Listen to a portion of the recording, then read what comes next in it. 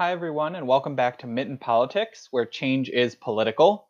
I'm your host, Ian Duncanson, and in today's episode, we're going to talk about unions, kind of focusing on what they are, how they impact people, etc.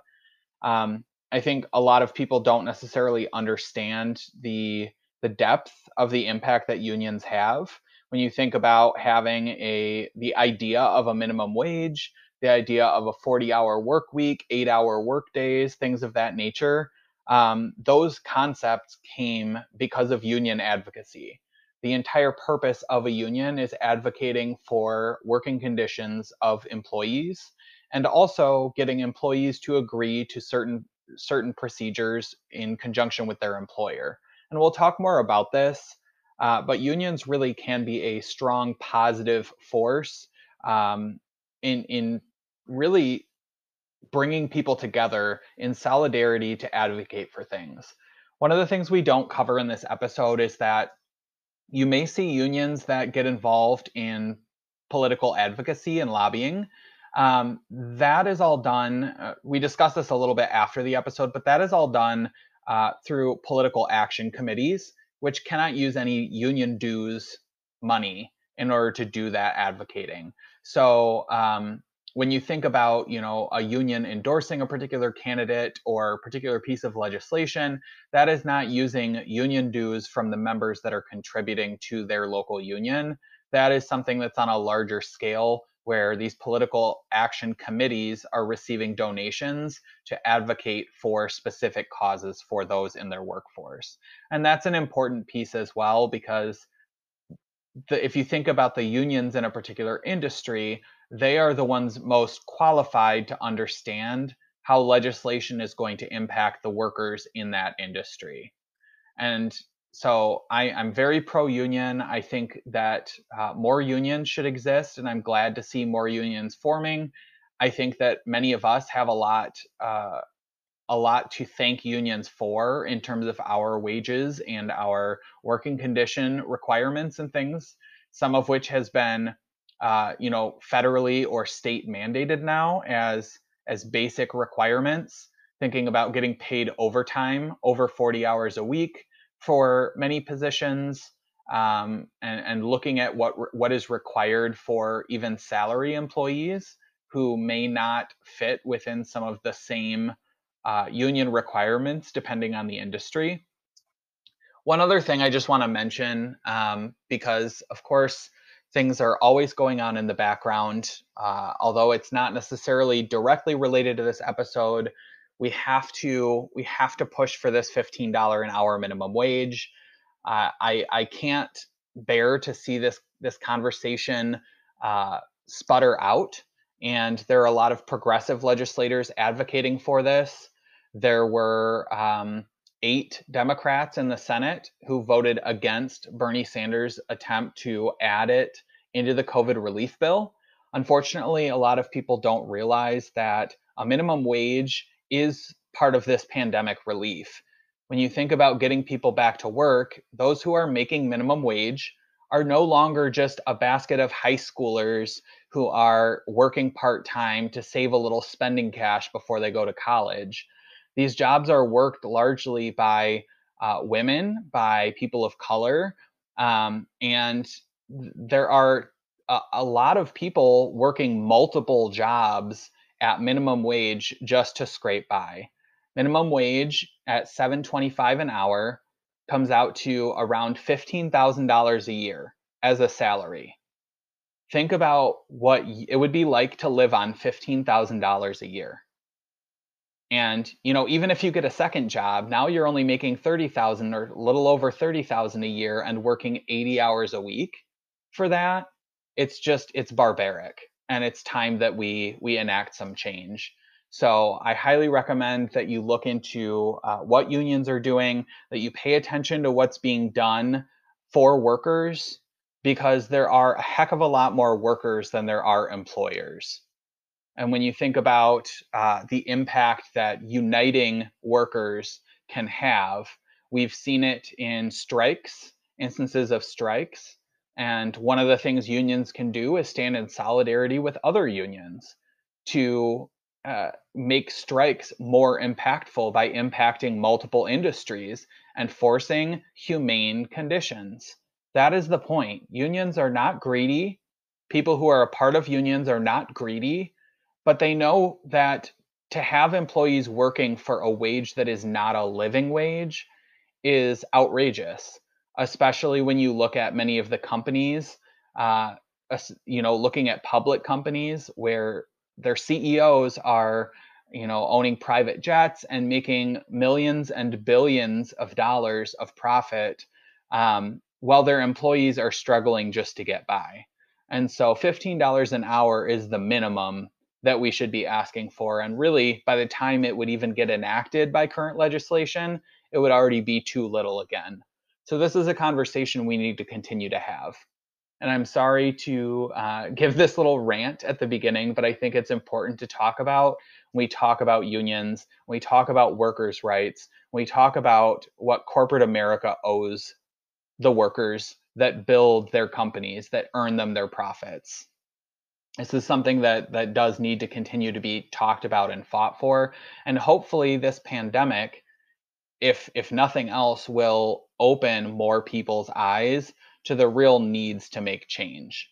This whole BS theory of the invisible hand of the market that is going to naturally increase people's wages and working conditions and standards of living, simply because the market will drive that, has shown not to work. And so unions step in and meet halfway in trying to establish the basic minimum conditions required. So with that, I will end it there, and we're going to dive in. I'm talking with Tim Chikorsky today, who is the president of Union Local 1809 for the American Federation of State, County, and Municipal Employees, AFSCME. He's also a Royal Oak School Board member who was elected in the last election cycle, and has a lot of really great insight about unions and what they can do for us. And so let's go ahead and dive in here. All right, I'm here today with Tim Chikorsky, who is the president of the Union Local 1809 for AFSCME, which is the American Federation of State, County, and Municipal Employees. So thank you so much for joining me today. Of course. So I wanted to do this episode because I think a lot of people misunderstand unions or have heard only vague, politicized statements about what unions are and who they benefit, what they do, and things like that. So I kind of wanted to talk about some of those different elements today. And so just to kind of get started, let's kind of define what unions are. So what would you say unions are if someone asked you to kind of explain what a union is? I think probably the easiest and most simple explanation of a union is just a collection of employees in a common employer who've come together to form a union, which will then allow them to negotiate for their wages, for their benefits, for all these things that are going to benefit them that also would benefit the employer. But I mean, really, the easiest way of explanation is it's a group of employees with a common interest in their employment. Yeah, that would be kind of my understanding as well. I was a part of a union back when I worked at Kroger growing up, and they were the United Food and Commercial Workers Union, which covered more than just Kroger grocery stores. And we'll talk about a little bit of like the different types of unions. But there were, from what I was able to understand was, they fought for certain base level conditions of employment, safety precautions in some cases, wages at certain levels that were contractually built in, instead of it being more of that kind of favoritism element being potentially involved. But what I was never really sure of are the people who actually like run the union, are they employees of these different companies, or are they actually sort of employees of the union itself? Well, it's funny you mentioned the food workers. I was one of my first jobs. I was working at a restaurant, and we were all really angry one day. We're like, "This is dumb. We're all going to unionize." And I actually had a write up in my file for like 5 years for threatening Oh, to wow. unionize the restaurant. Yeah. So to answer your question, the union within the employer, within the company you're working for, your local will typically elect their own officers. So as you stated, I am the president of AFSCME 1809. So I was elected president by my coworkers, and we have a secretary treasurer who's essentially second in charge of our local. And then we have elected stewards who would basically go in with you if you had some kind of discipline issue at work. And then the higher up levels within the union, those are also elected. It's very democratic, the entire union structure. I believe all of them Okay. are this way, that you'll elect delegates from your local who will then elect the higher ups there. Then those delegates will go ahead all the way up to the very top of the union where you have the president of the entire umbrella organization. Okay, that's really helpful. Yeah, I never really thought about like the kind of the microstructures that build up and support, like you said, like democracy supporting the higher up through representation all the way down to the bottom level. Um, so and so, we talked a little bit about like I mentioned the United Food and Commercial Workers Union. Your union, AFSCME, is that's an acronym to pronounce, which we said covered state, county, and municipal employees. So how does that cover you? Like, what is your employer that covers, and then what are some of the other employers that people might recognize in the area that might be covered by that same union? Our union, I work as a clerk at a district court. So we're all encompassed under AFSCME, as well as many of the county clerks, the clerical workers, and actually a lot of the DPS workers throughout the counties are all covered by my union, as well as we have very large locals that are janitorial within hospitals and all kinds of things you wouldn't even think of. I mean, a lot of unions, just based on the name, you wouldn't think that they would represent the people that they do. The Macomb County prosecutors they were at one point represented by the Teamsters. Okay. When you think unions, you think Teamsters, and you think of Mm-hmm. the men and women who are driving the trucks, carrying your cars from the plants to the dealerships. And I think now they're actually fall under the UAW. So United Okay. Workers represent things other than auto workers, such as county prosecutors and others of that like. Okay, yeah, that's helpful. Would that include like state employees, state of Michigan employees? Are they typically union or? Yeah, we do have a lot of state employees also, mostly clerical or support staff Okay, throughout the state. gotcha. Yeah, I think the UAW is probably the one that most listeners will know just immediately off the top of their head because there's a lot of talk about that, especially here in the Metro Detroit area. We talk a lot about the UAW, so Yeah, that one's definitely. that people are very familiar with as well. So kind of how you made a joke about essentially being retaliated against for trying to form a union at work when you were younger. But kind of in a real sense, I know we hear a little bit about Amazon workers in Alabama are trying to start a union. I believe there's been similar efforts in California at times for some of the bigger companies, Google, things like that. And so what does that look like if somebody decides I want to form a union, like for real? What types of steps do people typically take for something like that? I think the easiest thing to do is reach out, find a union that you would think best represents your work, best represents your work staff. Reach out to them. They have people who their full-time job is organizing. So reach out to an organizer. They're going to help you get these steps started. Legally, you cannot be retaliated against for trying to form a union. Doesn't always end up that way. And you need to have 50% plus one of your workforce either vote to have an election for representation, or a lot of unions use what they call a card drive. So they'll have Okay. you sign a card saying, yes, I, Tim, want to be in the union. Here's my card. I'm not positive what the statute of limitation is on that card, but they do expire. But if you can collect 50% plus one of those employees of that workforce, you can force an election for representation. And one of the biggest companies that, again, here in Detroit area, we're probably familiar with is Delta Airlines. Mm-hmm. They took over, bought out Northwest Airlines, which was a union carrier. The Delta flight attendants were not ever unionized. There's constantly a huge push by those former Northwest employees to try to unionize. And every time they get really close, the company will step in and they'll offer these huge packages to people saying, look, you don't need a union because we're giving you $1,500 this month just because. We're going to give you this bonus just because you don't need a union.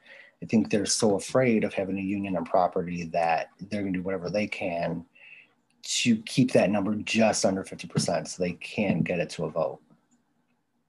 Gotcha. Yeah. So instead of punishing employees who are trying to unionize, they're taking a route of trying to essentially bribe employees to not unionize. Correct. Yeah. And that's been going on for years. Well, and I've heard of some companies, obviously, you know, the legally, technically, you can't retaliate against people for unionizing, but I've also heard companies indicate that like they're going to shut an entire plant if people unionize because they won't be able to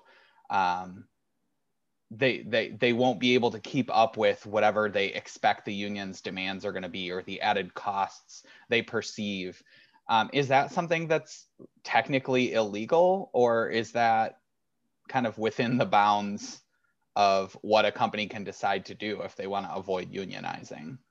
I mean, I don't know this for fact or legally know this, but I do believe a company can do what they want to do with their company. The funny thing is with that argument, though, is if you look at any unionized workforce, you'll see that you have less employees. So your employee cost is technically less, and you have far more productive employees once they're unionized than you had prior to there being a union on property. Sure. And like I you can said, see that. one of the misconceptions that unions come in and they jack up the cost and it's impossible for a company to run, which is in fact quite the opposite, that you're getting more productivity out of your employees than you did prior. Sure. Well, because there's that element of solidarity and being in it together and a little bit more commitment to a mutual relationship between employee and employer when you have a union versus it being all at the whim of whatever the employer decides based on, you know, their top line profits and things like that. All right, well, that's cool to know. I know there are more movements right now for unions to be formed, and that's heartening to see because I know we went through an intense period of union busting where a lot of unions kind of fell apart. A lot of union guaranteed benefits were stripped of people. One other thing, you know, kind of in this movement as unions are starting to form again, and we see this more happening more frequently is, for example, that Amazon group down in Alabama. So if they vote to unionize, they don't have to have 50% plus one of all Amazon employees, do they? They just need 50% plus one of their local workforce? Yeah, of that facility. Okay. Gotcha. Because I was going to say, I feel like I've also heard that there are sometimes within one company, there might be some unionized workers and some non-union workers, kind of depending on the locations of where they're at. Yeah, definitely there are. Okay. That's good to know. So you alluded a little bit already to kind of how unions can actually benefit the company. Unions can obviously benefit their workers in ways advocating for them and protecting them and things like that. I would even argue that to some degree unions benefit the larger workforce, even those who are non-unionized, especially in the same industries, because they kind of set certain standards that in a way force other employers who are non-unionized to match what's being offered by some of the union employers in order to stay competitive for getting employees. Does that sound right to you? Is that something that you've witnessed in your experience? No, I think you're absolutely correct.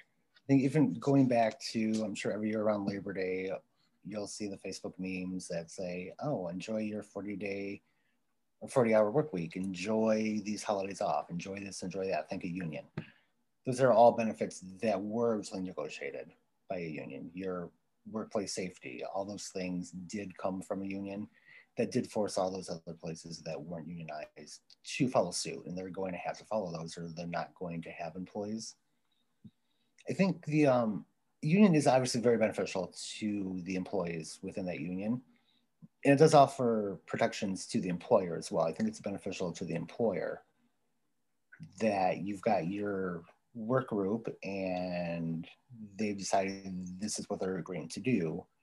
Then you have this agreement with your employer. So then they have these protections saying the employees say they're going to do this and this is how they're going to do it. Whereas the employees have that same agreement from the employer. The employer is agreeing to do A, B, and C because the employees have agreed to do D, E, and F. Right. So you have that mutual protection on both sides there as well, which I think, going back to your question, does lead into other employers that aren't unionized do kind of do the same thing. Whereas you don't have that necessary protection that you can be let go for whatever reason. When you're not unionized, when you're in a union shop, you know that they have to follow these steps. Yeah, and it, when you're working with a union, one of the arguments that I think people sometimes have is that, oh, well, coworker X never does anything and they haven't fired him because of this darn union that won't let him get fired.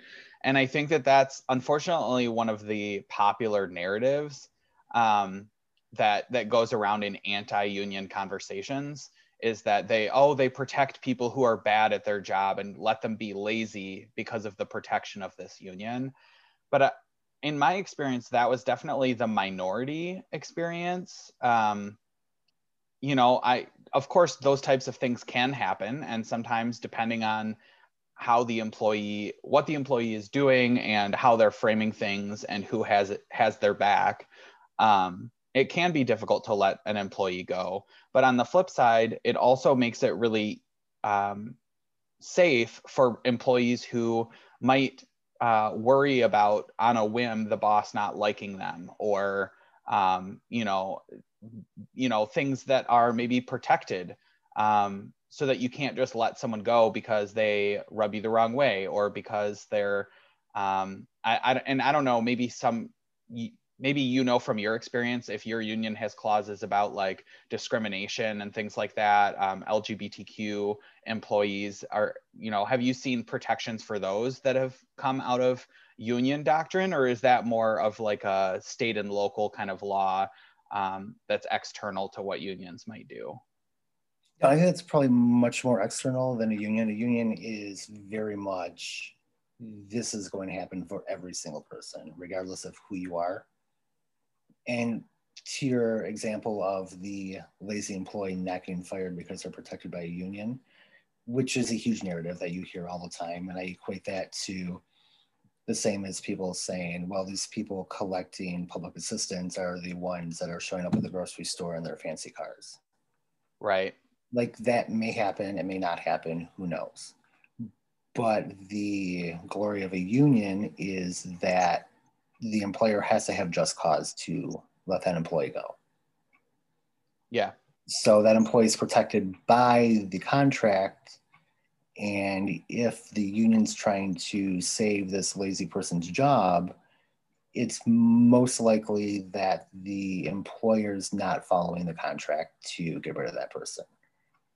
And the contract gives you step by step what you have to do to prove this person's not doing their job and to get rid of them.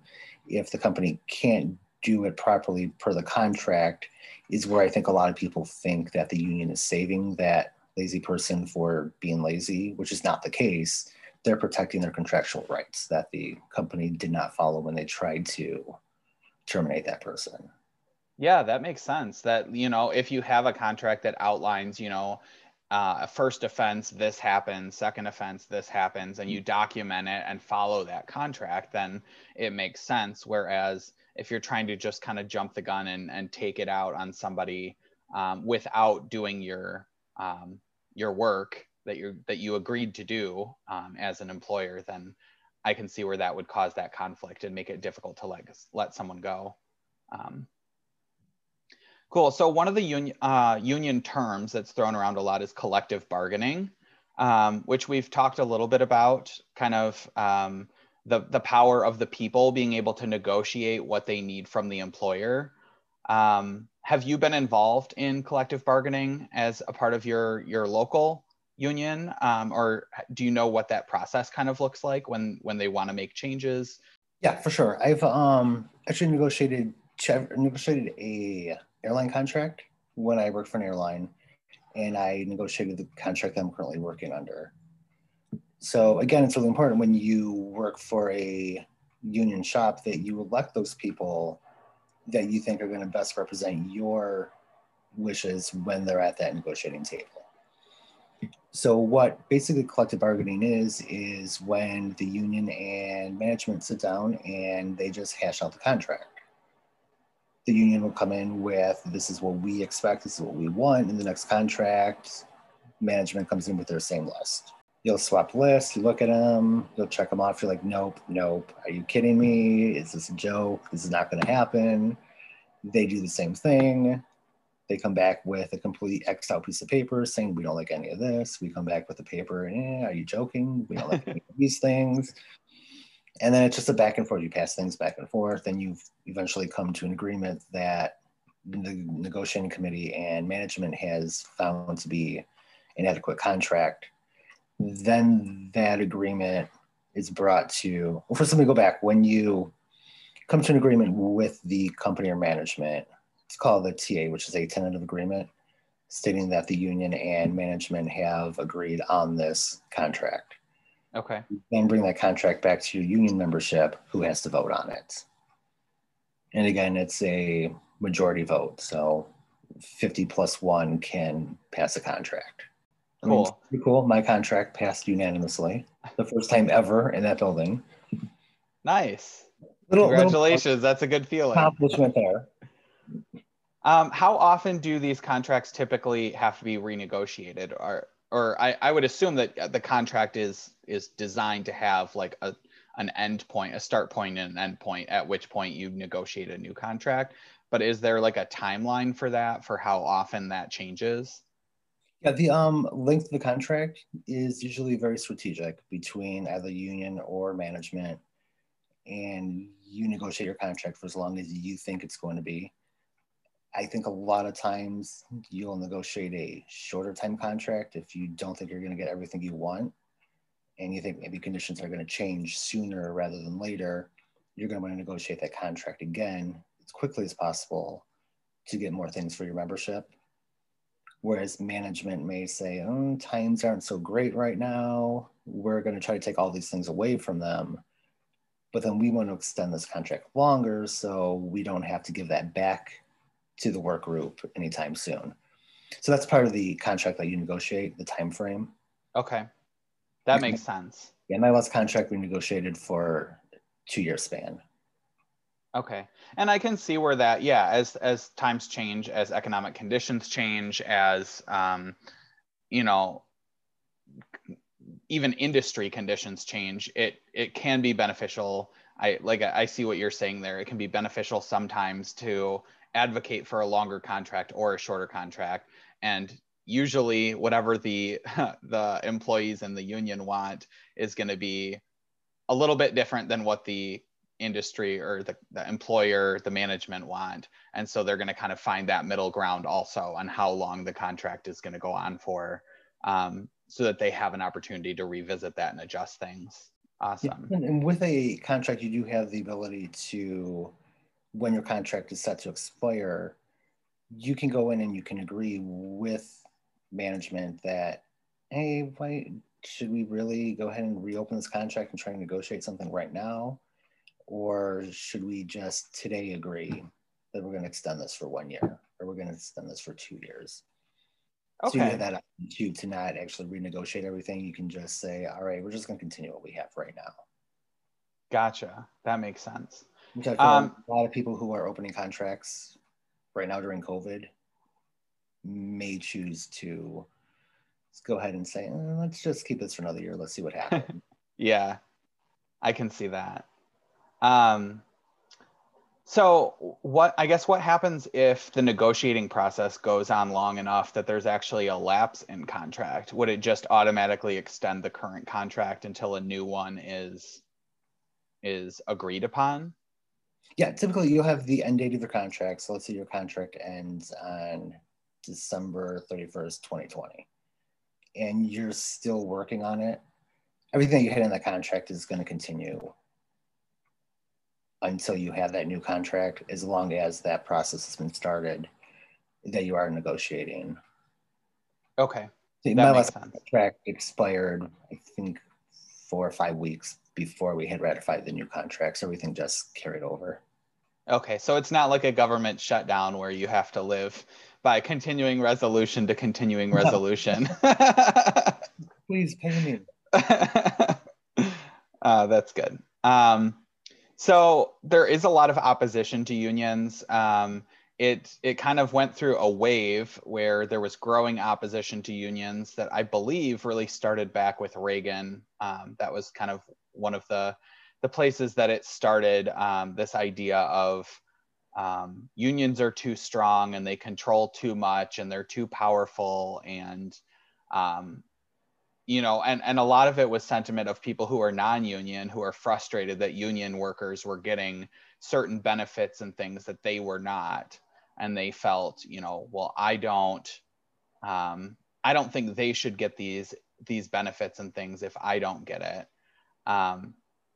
Today it seems to have been a position that's more broadly adopted by conservatives, being anti-union. We've seen that with legislation and the ways that unions are talked about. Why do you suppose that is? You mentioned Ronald Reagan, which is really funny that he had huge union support running for president. The air traffic controllers, which was one of the largest unions in the country at the time, I believe, threw everything they had behind Ronald Reagan. Like, this is our guy. We love this guy. And he got in, kind of turned their entire world upside down. But I think going back to so many things become so political for reasons that are really unknown. And let's equate it to mask wearing. Such a political issue that never should be a political issue. Kind of my opinion of unions. I don't understand why a political group would be so opposed to their neighbors or their family members making a living wage, making money that can support themselves, whereas they're trying to take all these things away, saying they're overpaid, they don't work, they're lazy. Going back to all those misconceptions that union workers are useless and the union's just there to protect them and they're terrible for business. But again, if you don't have those dedicated employees making those products for you, you really don't have a business. Yeah, and I Like, think, the correlation there, I don't really understand why it is that way, but it is definitely there. yeah, one of the things that I know part of this whole anti-union movement has really focused on is also people who are union employees and trying to make them feel like their unions don't benefit them. And so harping on this idea of you're paying union dues and what benefits are you really getting? And working at a store like Kroger, where I was like a frontline customer service employee. I started there as a bagger and worked in grocery and stuff like that.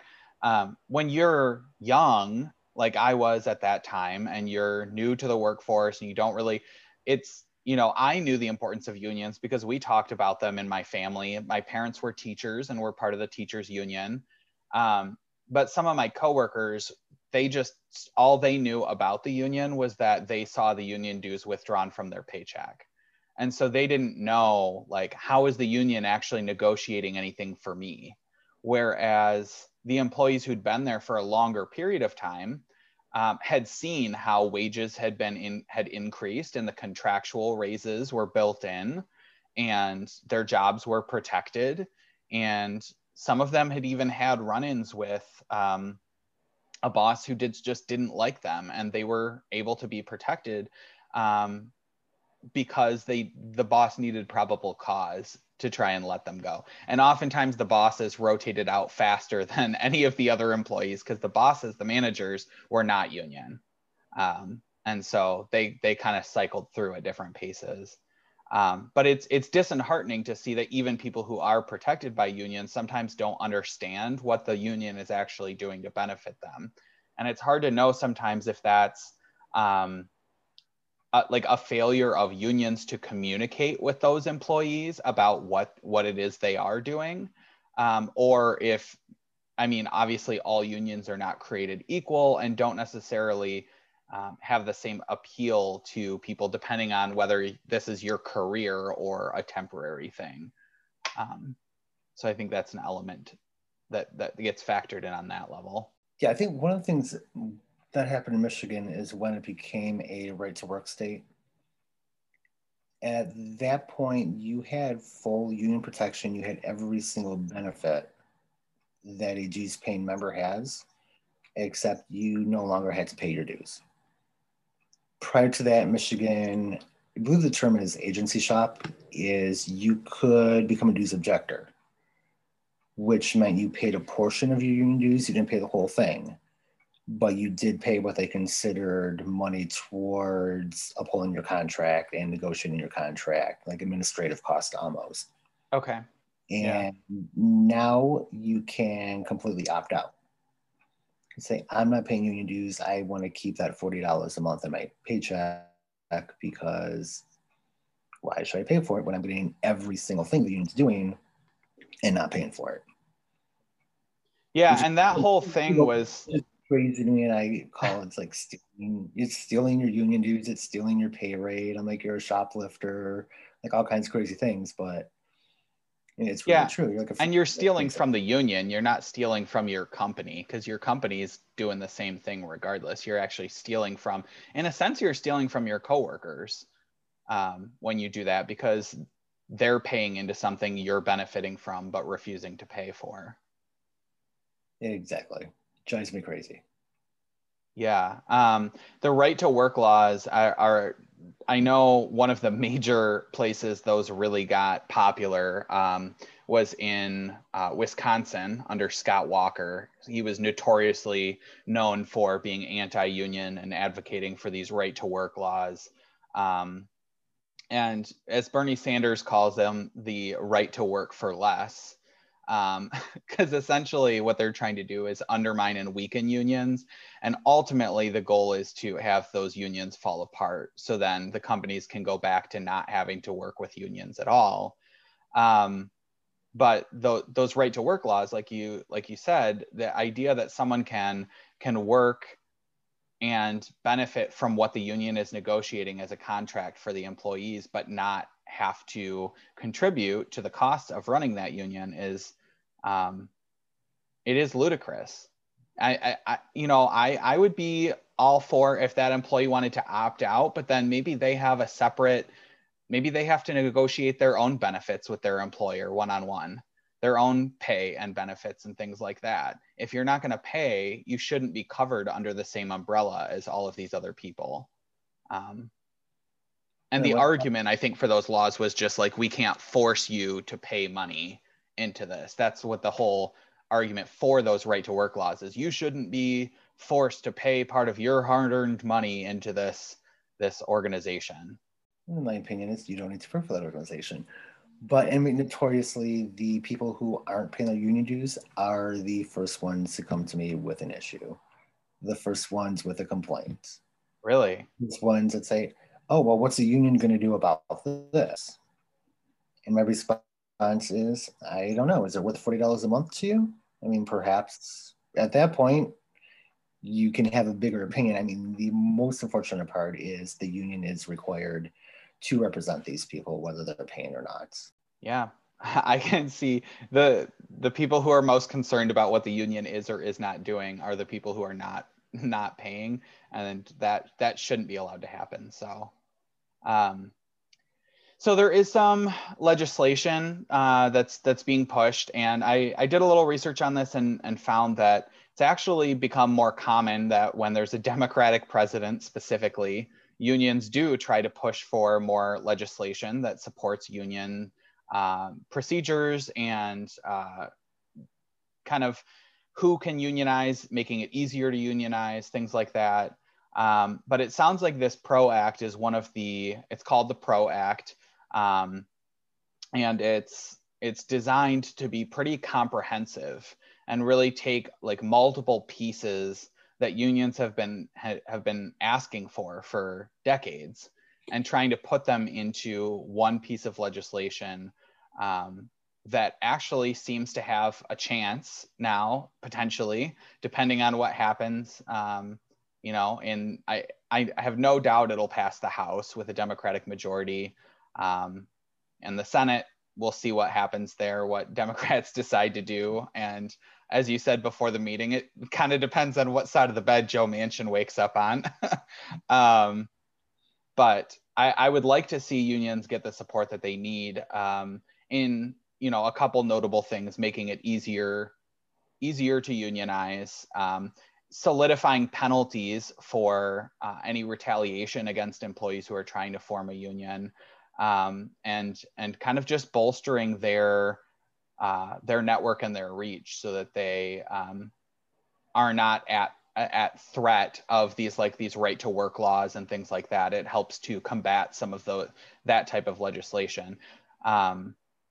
Have you done much research about the PRO Act, or are there some elements of that you're really advocating for? Well, the cool thing about it is it was actually proposed a year ago. I believe it was February 2020, and passed the House, obviously, and then it just kind of went off and died. So in Mitch's graveyard. that maybe we do have a chance with this now that it's been reintroduced, and I'm sure it's going to pass again. And the other great thing is we have a president who campaigned and said that he will be the greatest advocate for labor that this country's ever seen. So I truly believe that he is a very strong labor supporter, and I think he's going to do everything he can to progress that agenda. But again, it depends on how far he can get things with, you would think, a little easier with the slim majority that there is in the Senate, but again, that's no guarantee. Yeah. And then the PRO Act stands for protecting the right to organize, which I think is perfect name. Yeah. Well, and I know Andy Levin was co-sponsor in drafting that bill, and he's our 9th district congressional representative here. And so I know he's talked about that at a number of different meetings. And Metro Detroit area in particular there's a lot of union employees, organizations that are unionized, et cetera, down in this area, which is not necessarily true of every portion of the country. I would be interested to know for something like West Virginia, where Joe Manchin is the lone Democrat to hold statewide elected office.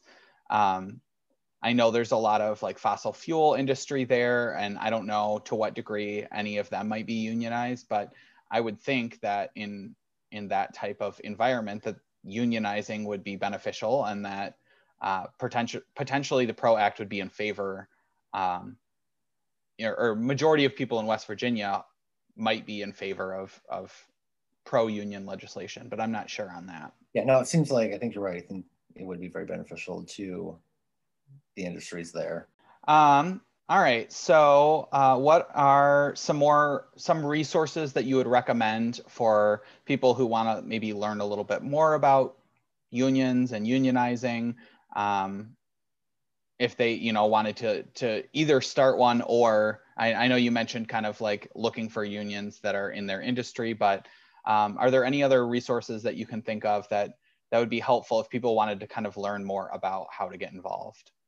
Yeah, I think definitely a good place to look would be the AFL-CIO website, which is basically the umbrella organization that the majority of the unions in the country do fall under.